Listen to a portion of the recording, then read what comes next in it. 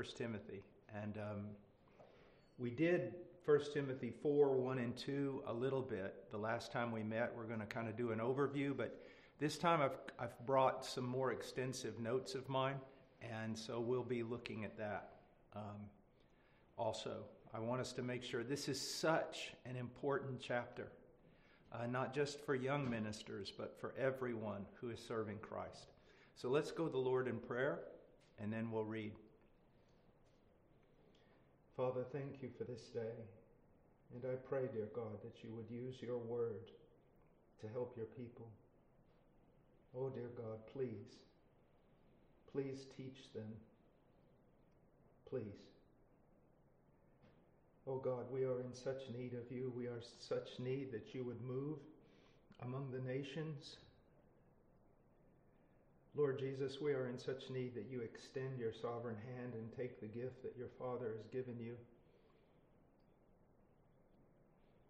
Every people group, every tribe, every language, every nation. And Father, I pray for France, Quebec, and the French-speaking countries of this world. Oh, dear God, do a work. Do a work. Answer the prayers of so many, Lord, who have cried out that the French-speaking peoples of the world would come to know you and be a light among the nations. Dear God, please, and help us today in this teaching. In Jesus' name, amen. Amen. Well, let's read verse 1, and let's start from there. And again, I really hope and pray that God will use this, that he will use it, not only for our sakes, but for anyone who hears this. So in verse 1 of 1 Timothy chapter 4, but the Spirit explicitly says that in latter times some will fall away from the faith, paying attention to deceitful spirits and doctrines of demons. The first thing I want you to understand is that this is written by an apostle and has the weight of that. This is not some prediction from some psychic. This is not just an opinion. We're going to see that this comes from an apostle, but an apostle that is being moved by the Spirit. Now, it says that the Spirit explicitly says, that it's expressed in words, that he speaks in a specific manner. When the Spirit revealed this to Paul, the Spirit was not revealing just generalities, that something may happen in the future or the future may be difficult. It's an absolute certainty that in the last days there would be difficulty. Now, I want you to understand something very, very important. You probably already know this, but in the latter times, it is a reference from the first coming of Christ to the second coming of Christ. From his incarnation, life, death, and resurrection, up until he returns. Those are the last days. We can also see that in Joel, when Peter quotes Joel in chapter 2 of the book of Acts, that the last days began with the first coming of Messiah. And so difficult times will be going on throughout that entire time. Think of it as in the language that some of the old preachers used to use. A time of the Messiah's troubles, when the Messiah would go to battle. And I do believe that he's going to battle. I believe that he's going forth conquering, and I believe that he uses men like us to do that conquering through the preaching of the gospel. So this is a specific message from the Holy Spirit through an apostle, and we can count on it. Therefore, guys, when trouble happens, when trouble comes, you shouldn't think it's unusual. You should almost expect it. And you should take it. You should realize that if you're in the ministry, this trouble is going to come, so you need to prepare yourself beforehand. And how do you prepare yourself beforehand? You prepare yourself beforehand by the disciplines of the means of grace. Most men of God spend too little time in Scripture feeding their own soul. They spend too little time in prayer drawing upon the strength of the Holy Spirit. And I want to remind you something that I think is being lost, especially in Reform circles. It's not enough just to be doctrinally correct. That is not enough. You and I should be calling out constantly for greater and greater manifestations of the Spirit's life and power in us. Life that we might be like Christ. Power that we might preach with authority for the edification of the church and for a harvest of souls. I wish that young men, particularly young men like you, would see the absolute impossibility of the task that is set before you. For you to walk as Christ, for you to preach with power, for the harvesting of souls is an absolute impossibility, and you need to feel it down into the very depths of your soul. And you need to be constantly recognizing your inadequacy in yourself and the sufficiency of the power of the Holy Spirit, the sufficiency of Scripture, clinging to the wisdom of Scripture, being afraid to proclaim anything other than Scripture, and constantly crying out for the Spirit's aid, for His empowering, for His unction, whatever you want to call it. You need the life and power of the Spirit. Now, I think there's something very important here that I've got down in my notes, and that is, it is a comfort for me, and it should be a comfort for you, that Paul warns us in this way. Isn't it amazing that this trouble that we're going to pass through as a church in the years to come, and the trouble that each one of you will pass through individually, it is absolutely no surprise to God. I mean, if he hadn't warned us of this, we might have become afraid. Did God not know? Is God not in control? But because he warned us, we know he's in control. We know this is filtered through his providence. We know this is a part of his plan. You know, I'm in my 60s now, and 40 years in February, 40 years. And you know, you would think that it would be a time for no more battles. And yet, the battles keep getting more difficult, and more difficult. Now, you can say that's because, pressing on, trying to win the world for Christ. Well, that's part of it, but that's not the bigger part. You see, God loves you men so much that he's not going to allow you to remain as you are. He's not going to allow those weaknesses to continue. You know, the old, not old, but the songwriter Keith Green, that song that he would always sing to his child. My son, I am weak and I'm trembling. For the Lord I am always remembering. What a strong shepherd holds you in his arms. He will break you and make you his own. Now, here's something that I want to share with you. When you're seeking to advance the kingdom, you're going to be in the devil's crosshairs. He's going to come after you with everything he's got. Now, if you want an easy life, I think you pretty much have a choice.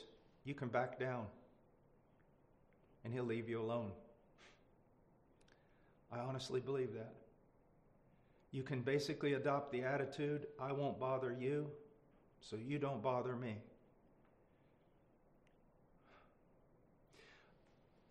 There's another thing. You can say to God, God, I'm tired. I don't want any more trials. I don't want any more difficulties. But what you're actually saying is, I've reached the limit of my desire for being Christ-like. It's not worth it anymore. I'm just too tired. I don't want to improve. I don't want to become more like Christ. Just take your hand off me and let me rest. Do you see? Now, I know these things because I myself have had to deal with them in my own heart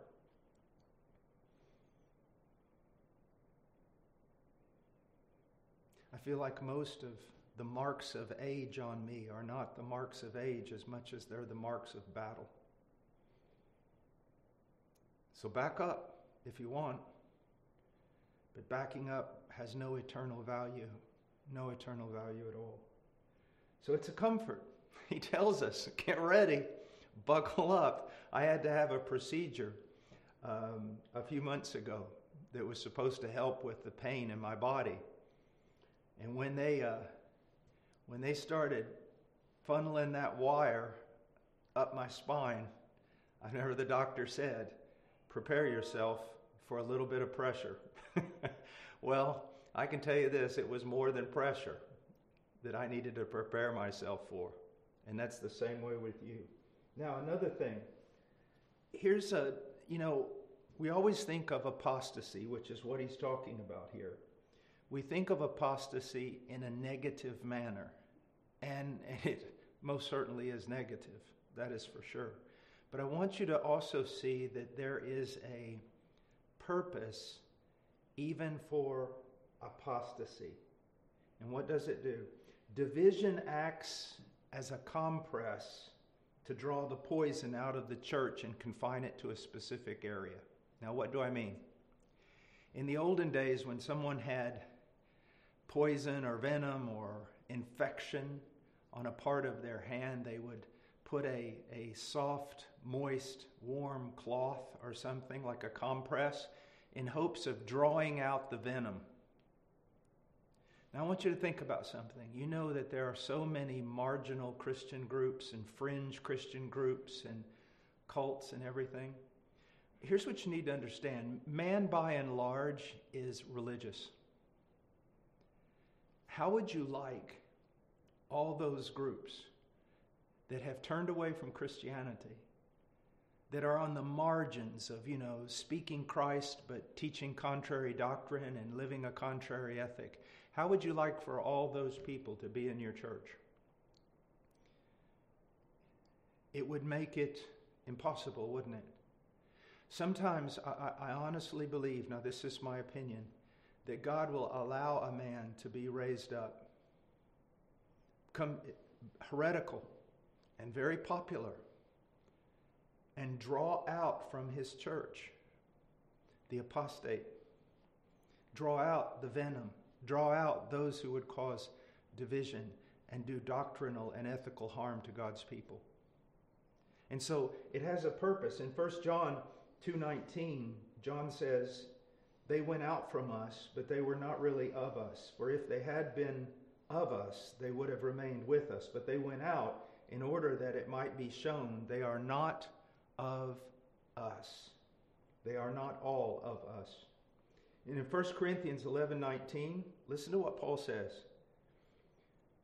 For there must also be factions among you, so that those who are approved may become evident among you.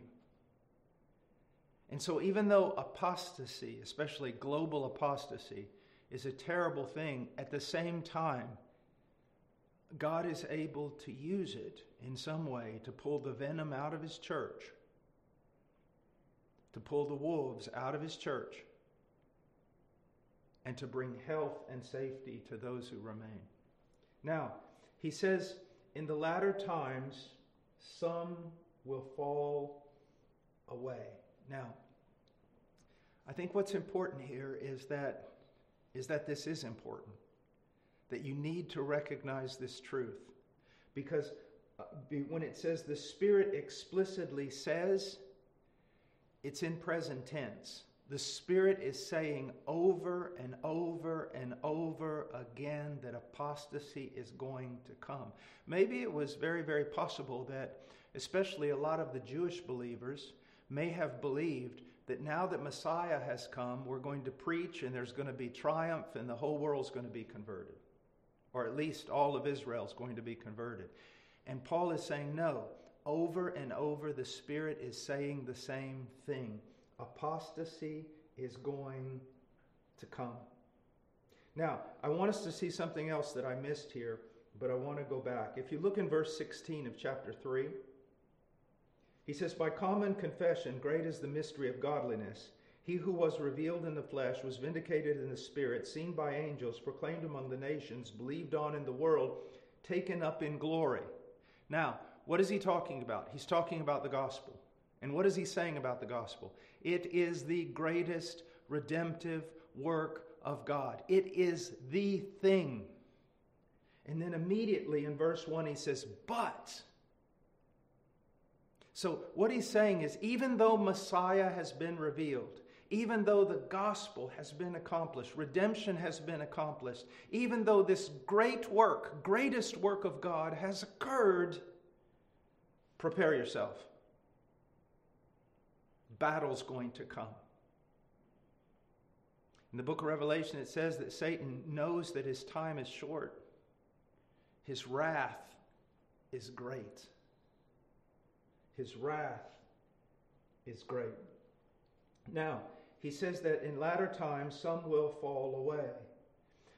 When he says here in verse 1, but the Spirit explicitly says that in latter times some will fall away from the faith. What he's saying is that apostasy in his time was a clear and present danger. In our time, it is a clear and present danger. But there's one thing that I want you to see. There's apostasy in the macro and in the micro. There's apostasy in the world. But there can be apostasy in the church. That doesn't mean that Christians can become apostate, but it does mean that within those who profess faith in Christ, great apostasy can occur, because not all those who claim Christ belong to Christ. But there's something else I want you to see. Brothers, if you think that you're going to fight your inward spiritual battles in your younger years, and that somehow it's all going to go away, you're going to find out that's not true. I think our danger becomes greater and greater as we become older and older. I think that the fight is a constant fight until the day we're called home through death. I think that you and I need to constantly be watching over our hearts for fear of apostasy. Maybe not in its most dramatic form, but certainly an apathy. And an apathy can lead to apostasy. Guard your heart. Guard your heart. Nurture your own soul. You know, what is the greatest need of my wife, humanly speaking? That I would be a better husband. She needs me to be a better husband. My sons and daughters need me to be a better father. The church, what's one of the greatest gifts I can give to the church? A better version of me. A more Christ-like version of me. If you want to help your church, if you want to help the kingdom, if you want to help the people around you, the greatest thing you can do is become more like Christ. Because it is your lack of Christ-likeness and mine that will do the greatest deal of damage. So don't just think of apostasy always as something outside. Something outside. See it as a clear and present danger inside, in your heart. Now, I want to read something that I have here. History proves that apart from revival in the West, things will get worse before they get better. I would not be surprised if we end our lives in prison. I want you to think about that. I just found out that a dear friend of mine has been basically imprisoned in China. They don't call it that, but it's exactly what it is. We all may end up there. If there isn't revival in the West, we can almost be assured that we're going to end up there. But here's what I want to say to you that is so important. If we have difficulty standing now when times are favorable to us, how will we stand when persecution comes? I mean, if you're just struggling with the internet and you're falling, what's going to happen when freedom or imprisonment is set before you? Or life or death or the keeping of your children or the losing of your children, how are you going to stand then? Do you see? That's why, look, I have been in situations that were terrifying, and I know at that moment that God's grace strengthened me, and I was able to overcome. Now that's a beautiful, beautiful thing, but we should never presume upon it. We should never say, no, I'm not going to prepare myself. I don't need to grow stronger in the Word. I don't need to become stronger in faith. You know, at that time, God's going to step in and do something. Well, God does step in and do something, but we are not allowed to presume upon that. We need to be strong men, not strong in a carnal way, not muscles or just even this type of, superhero strength. No, we need to be strong men in that we stand fast upon the Word, even when we're trembling. Jeremiah 12:5 is a verse that so often I think about when I'm having, big struggles over tiny matters. It says, if you have run with footmen and they have tired you out, then how can you compete with horses?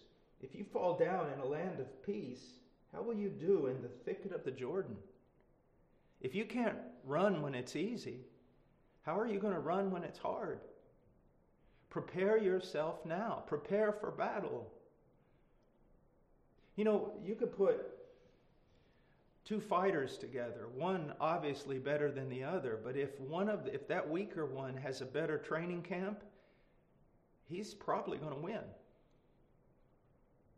He's probably going to win. How much investment are you making in yourself to prepare yourself for battle? And how much investment are you making in your own churches through your sermons? Are you preparing your people, the people with whom God has entrusted, to whom God has entrusted you? Are you preparing them to stand against the difficulties that come? Now, he says here that in latter times some will fall away. They will apostatize. They will depart from the faith or stand aloof, stand far away from true doctrine. But here's one of the problems, one of the great problems that we have today. In most churches, people can commit apostasy and no one even recognizes it. Do you realize that? It's true that in the essentials of the Christian faith, in the essentials of Christian doctrine, there should be unity. In the non-essentials, we should practice a great deal of grace. That's true. But here's the problem. Every year, the essential list gets smaller and the non-essential list gets bigger. I mean, it is phenomenal what's going on. That doctrine and theology is they've become ugly words and considered the great enemies of unity. Now, brothers, we need to love. And there are people who differ with me in some matters of faith, and I recognize that they love Christ far more than I do. So I am not going to battle with true brothers and sisters in Christ. I may seek to teach them, I may admonish them, but I'm going to love them. But today, we've got a thing where even apostasy is tolerated. Not only in the churches at home, but also among missionaries on the mission field. Never forget, if you ever remove the scandal of the exclusivity of the gospel, you have lost the gospel and you have lost your own soul. Never forget that. Never forget it. It's so very, very important, because right now the term evangelical basically means nothing. Basically means nothing. The term is supposed to refer not to politically conservative people, but to biblically conservative people, people who believe the Bible and love the gospel. Now, look what it says here. But the Spirit explicitly says that in latter times some will fall away from the faith, paying attention to deceitful spirits and doctrines of demons. Now, anytime I mention things like the Holy Spirit, the fullness of the Spirit, the power of the Spirit, anytime I mention the antithesis, the satanic, the demonic, it's almost like people, is he charismatic? I'm Reformed Baptist. I am not charismatic.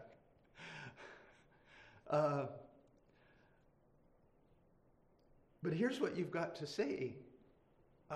I can't allow the false doctrine of some groups to cause me to have false doctrine on the other extreme. The Bible, basically, you have no part with God if you're afraid to talk about the Holy Spirit. You have no power in ministry if it's not the power of the Holy Spirit.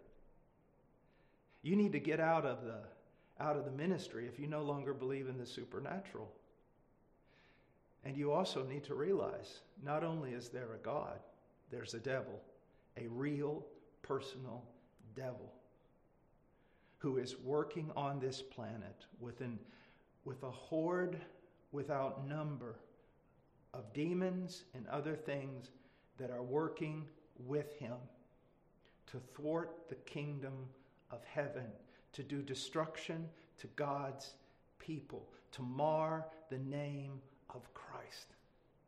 It is so obvious now that I don't know how, in the name of intellectualism, Reformed guys spend their time so much denying these things. Brothers, we live in a supernatural world, and the supernatural world is more real than the natural one. And we've got to realize that we are not fighting against flesh and blood, but powers and principalities and mights and dominions. You are fighting with forces that, apart from the protective grace of God, would swallow you and your family in a millisecond. You are not doing battle simply against radically depraved human beings. You are doing battle against the forces of hell.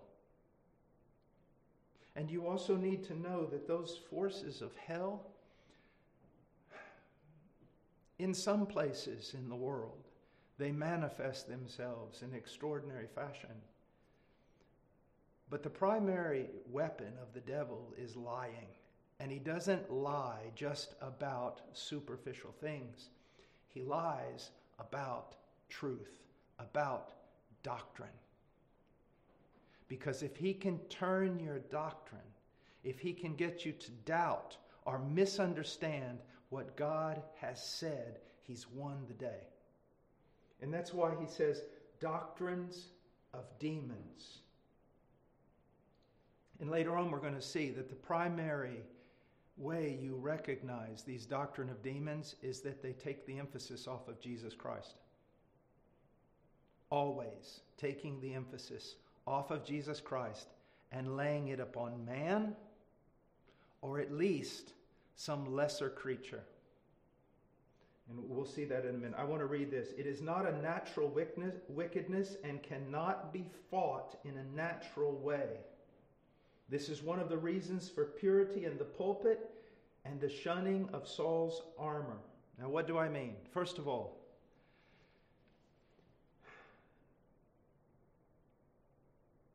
the best of men are men at best. Please understand that. There's too much hero worship today. My goodness, it's ludicrous. It's ludicrous. Even when we come to the apostles, if we will read the New Testament correctly, we see weak men. We see nothing but Gideons. There has never been a great man of God, just weak, pitiful men and unbelieving men of a great and merciful God. And that's all there will ever be. And yet, there is a distinction between those who become lackadaisical with regard to holiness and those who press on to know the Lord and to be like his Son. Please understand me here. Men, you have got to guard your hearts. You've got to guard your mind. And know this, it's a slippery slope. The devil is very, very patient. If he were to present something before your eyes that was a gross abomination, you would turn away immediately. He's not going to do that. He's going to whittle away, one peck at a time, getting you to become more and more and more accepting until before you even recognize it, you're swallowing abominations. He's always going to whittle away. We see that even in the garden. Has God said? God did not say. Just a pinch here and a tuck here pulls you one step closer every so many days, and before you know it, you've traveled a mile. Why is holiness important? So that we can, walk around and beat our chests and say we're holy? Look, I love the law of God. As a believer, I love the law of God, interpreted correctly through the gospel, of course, but I love the law of God. I love its wisdom. I love what it tells me about God. But here's what I want to share with you. My obedience isn't motivated by the splendor of the law of God. My obedience is motivated by not wanting to offend the person of God who dwells within me. He's holy. The Holy Father, holy, holy, holy. The Holy Child, Jesus. The Holy Spirit. Do you see? A person dwells within you. The Holy Spirit. And in that person, the Father and Son dwell within you. It's not about, at the end of the day, tallying up whether or not you broke some rules. It's, did you offend a person? And everything that is not holy is offensive. And so we need to walk circumspectly. How circumspectly would you and I walk if we knew if Jesus was physically walking with us? I mean, walking with us and talking with us. How circumspectly would you and I act? And yet that's exactly what's going on. What would it be like, when Peter denied him and he turned and looked at Peter? What would it be like if we're walking, through the mall or on a city street and we're encountered with a temptation? Christ is standing right there and we give into that temptation, and then we look up and see his face, and then he just walks away. You see, we want to be holy men. Also, you've got to realize something. People misunderstand when they hear about Jesus overcoming all temptation. They think Jesus was like us. You see, Jesus was perfect. He was holy. He didn't have any wayward lusts. He loved the Lord his God with all his heart, soul, mind, and strength. So when the devil threw a temptation at him, his only response was hatred. There was no bait on the end of that hook that Jesus desired. He was holy. Paul Washer and you, we're not like that. We still have something in us, the fallen residue of the fallen humanity. We still have the flesh within us. It battles against us. And we need to crucify it so that when that hook is thrown out with an immoral bait, we hate it as our Lord hated it. You see, the devil knows that even killing you will not be to his advantage, but to making you and I fall. Now that's to his advantage. So see, it's a double-edged sword. By sinning, we lose the joy and power and fellowship of the Spirit, and by sinning, we open ourselves up to the destruction of our own testimonies. And so we need to realize it's not a natural wickedness that's coming against us. It cannot be fought a natural way. It must be fought by holy men. I would prefer to say men who fear the Lord. Another thing that is so very, very important is this. You cannot fight spiritual battles with carnal strategies. We're coming to the end. I don't even know what to call it. Sometimes I've referred to it, I mean no disrespect, but kind of the President Bush era of evangelicalism is coming to an end. What do I mean by that? A kind of Christianity that, is politically conservative and is clean and has a nice haircut and is good for the country and good for everyone and well respected. We're coming to the end of that. If you're a true Christian, you're hated. If you're a true Christian, you're maligned. You'll gain no political advantage. You'll gain no business advantage by becoming a Christian anymore. No, that's gone. Those days are gone. Do you see that? They are gone. So if you bring a football player up on stage during an evangelistic crusade for him to give his testimony, that's not going to draw anybody. They're just going to hate him when he gets off the stage. Do you see? All those strategies that were used, beautiful music and all these other things, all these strategies, none of it's going to work anymore. The only strategy that's going to work is holy people preaching the Word of God and living a life of prayer. That's the only strategy that's going to work. A people who love their enemies, a people who do not back up, a people who die for their faith, a people who are willing to be imprisoned, and much worse than all of it, a people willing to be slandered and maligned.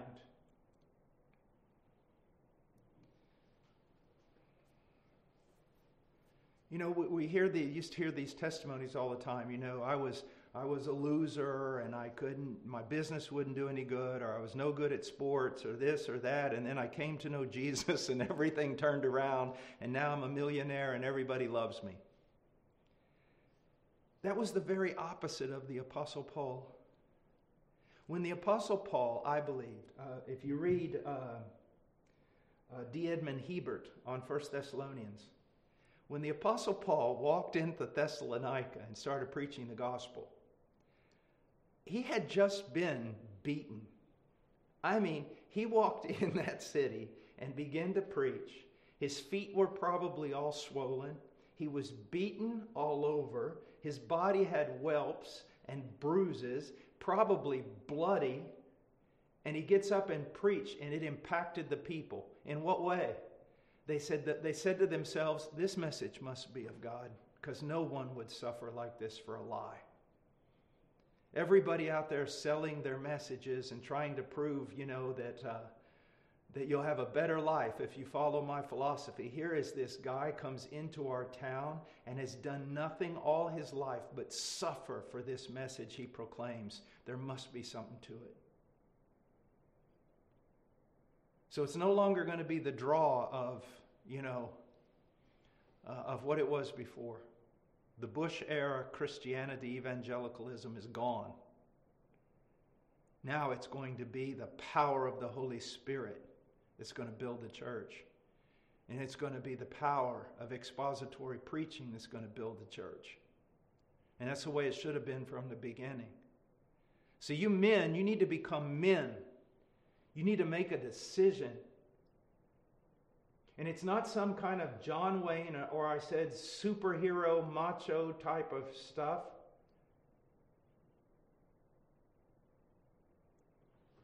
That a lot of these restless and reform guys have. It's not getting up in the pulpit and saying swear words. It's not trying to act with some bravado. It's being filled with the Word of God and filled with the Spirit and preaching the truth in love and refusing to accept Pharaoh's hand. Don't go back to Egypt. Don't lean upon that staff. It will break and pierce you. If you'll just give yourself to the study of God's Word, to prayer, to proclamation, and to here's another thing. When you guys preach, stop just walking off the platform like you just gave some lecture that doesn't matter. No, when Paul gives the greatest theological lecture in the Bible, Ephesians 1 through 3, and Romans 1 through 11. He then says, therefore, in both cases, therefore, I urge you, I beseech you, I plead with you, walk in a manner worthy. Offer your life as a living sacrifice. You got to plead with men. Peter Masters is one of the greatest men of our time. I read something that he wrote a while back, and he said basically, if you're not urging men to repent and believe, you're preaching a false gospel. I see so many of these reform guys, you get up and you give this wonderful exposition of what the cross means, and then you walk off the platform. That's not preaching. That's not preaching at all. Beg men. Beg men. Well, we kind of got off, didn't we?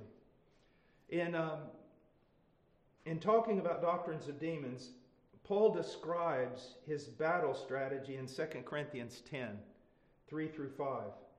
He says, for though we walk in the flesh, yeah, you see us, just men, flesh and bone, nothing spectacular here, nothing to see. We do not war according to the flesh. Do you war according to the flesh? You got all kinds of systems and gizmos and gadgets to get people to your church. Went by a church a few years ago, and it's free haircuts if you'll come.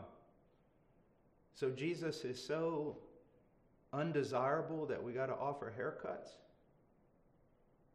No. It says, we do not war according to the flesh, for the weapons of our warfare are not of the flesh, but divinely powerful for the destruction of fortresses. This is demonic fortresses. We are destroying speculations and every lofty thing raised up against the knowledge of God. Remember what I said. When demons fight, they fight with doctrine. They fight against the truth. And Paul says, all these speculations and all these proud thoughts of men that have devils behind them, we destroy them. How do you destroy them? With the Word of God. There is a lot to be said for apologetics, and sometimes I will listen to good apologists and I marvel at the gift that God has given them. But that apologetic must be firmly based in Scripture, or it's nothing but a very smart man showing everybody how smart he is. And that's not what we need, and that's not what good apologists do. They use the Word of God, because the word of man, no matter how eloquent or brilliant or rational, it's not going to do anything. Because you got to realize something, young men. You are no longer dealing with a rational culture. You are dealing with a bunch of 6-year-old spoiled brats who can't even think. You're not going to argue them to the gospel. It's going to have to be preaching the gospel, and the Spirit of God is going to draw them, or nothing's going to happen. But that's the way it's always been. That's the way it's always been. He says, we are destroying speculation. No. He's not taking prisoners here. No. Why do you destroy it? For the same reason the Israelites had to destroy the Canaanites. You leave one of them there, they're going to come back and contaminate everything. There are two things that you do not show mercy toward. One of them is sin, and the other is speculation, because speculation will always give way to sin. And every lofty thing raised up against the knowledge of God. And then he says, and we are taking every thought captive to the obedience of Christ. It's not just your outward expression or the outward expression of your congregation. It's the inward thought of the heart. Taking it captive. So many times, and I've heard this throughout my whole life. The ministry is so difficult. Real ministry is so difficult that sometimes men of God will try to lose themselves in daydream. Or they'll try to lose themselves in fantasy of another life. Or they'll try to lose themselves in television or everything, comic books. Because the ministry is difficult. Because the ministry wears on the mind and the heart. But we can't be like that. We've got to fight it, and it will be a fight. One of the many things that I appreciate about John Piper is his transparency and how he talks about everything being a fight. You're not going to get some sugar-coated Christianity from that man. He has been mightily used of God, but he knows what he is. He's a weak man that must fight for everything. Just like every man. It's just that some men don't recognize it. It is a fight, and it's a fight here and here. Because even if you win on the outside and you do not win on the inside, you are in a world of trouble. Now, let me share something with you I think is very, very important. We do not recognize just how intricately involved the satanic is in every aspect of life and culture. Let me just give you an example. Even people who do not knowingly give way to this, give way to it. For decades, many people have pointed out that every time there is a show directed towards youth or children, that almost in every one of those cases, the parents are set forth as buffoons who know nothing and must learn from the children. Now you say, why do you bring that up? Because it is such a wonderful illustration of what I'm talking about. It's the complete reversal of what God said was supposed to be. So it's in every aspect. God created the world. No, it was mindless evolution. And that's, again, going, promoted. God said marriage is between a man and a woman. No, it can be between a man and a woman and a woman, a man and a man, a dog and a cat. I mean, it just goes on and on and on. So everything, you just see it. I remember taking a psychology class at the university, and a guy who was discipling me was in the class the hour before me. And he came out, and he was kind of smiling. And I mean, this man in this class, he hated Christianity. He hated it. He would stand there openly and mock God, mock Christ, mock Christianity. My friend came out as I was going in. He was smiling. I said, what are you smiling about? He goes, I love this class.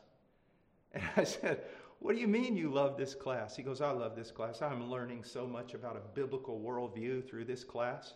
And I go, brother, what are you saying? He says, no. Listen to everything this man says. Write it down. And if you do the opposite, you have the scriptures. Now that's hyperbole, of course, but the point he was making is everything that man says in that room is the complete opposite of what God says. And it's everywhere. It's everywhere. Everywhere. And do you little preacher boy, you honestly think you're going to take this on? You? Well, let me tell you something. You can. But in the power of your God and the power of His Word, you take it on. I mean, God's basically kind of declared war and told the devil, not only will I beat you, I will beat you with both hands tied behind my back. And you and I are the two hands tied behind his back. He didn't call us to make the job easier. He called us to make it more difficult so that he'd get more glory in the end. We're Gideon's call, brothers. He finds Gideon hiding from the enemy, the lesser son of a lesser family of the lesser tribe in all of Israel. He calls him a mighty warrior, sends him to battle and says the first group's way too large, you got to cut it down, sends him, comes back, says no, your group is way too big still, gives him a few hundred guys, arms them with a torch and a clay jar, and they go out and defeat the Midianites. Why? So that when they defeated the Midianites, everyone would know it was God. The problem is, their hearts were so dull, they still exalted Gideon.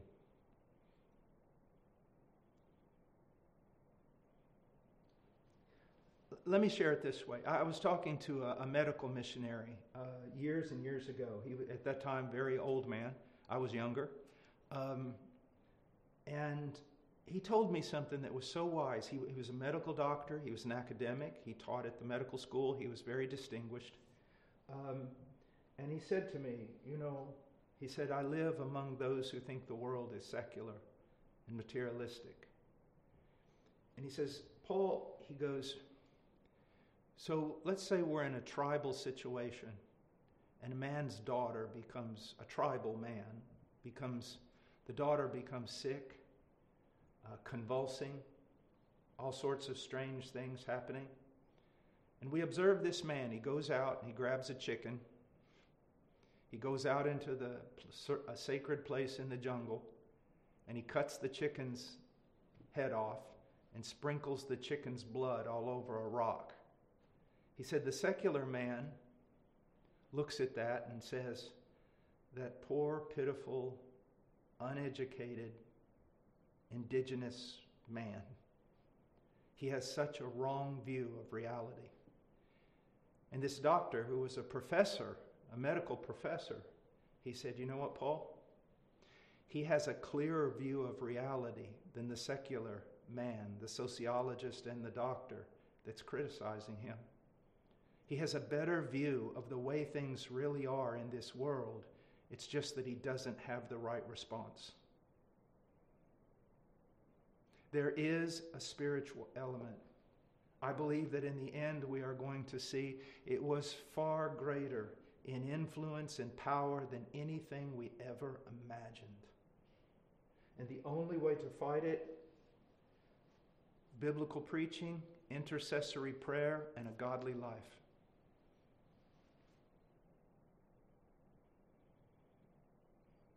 The very things that most men in the ministry are neglectful of.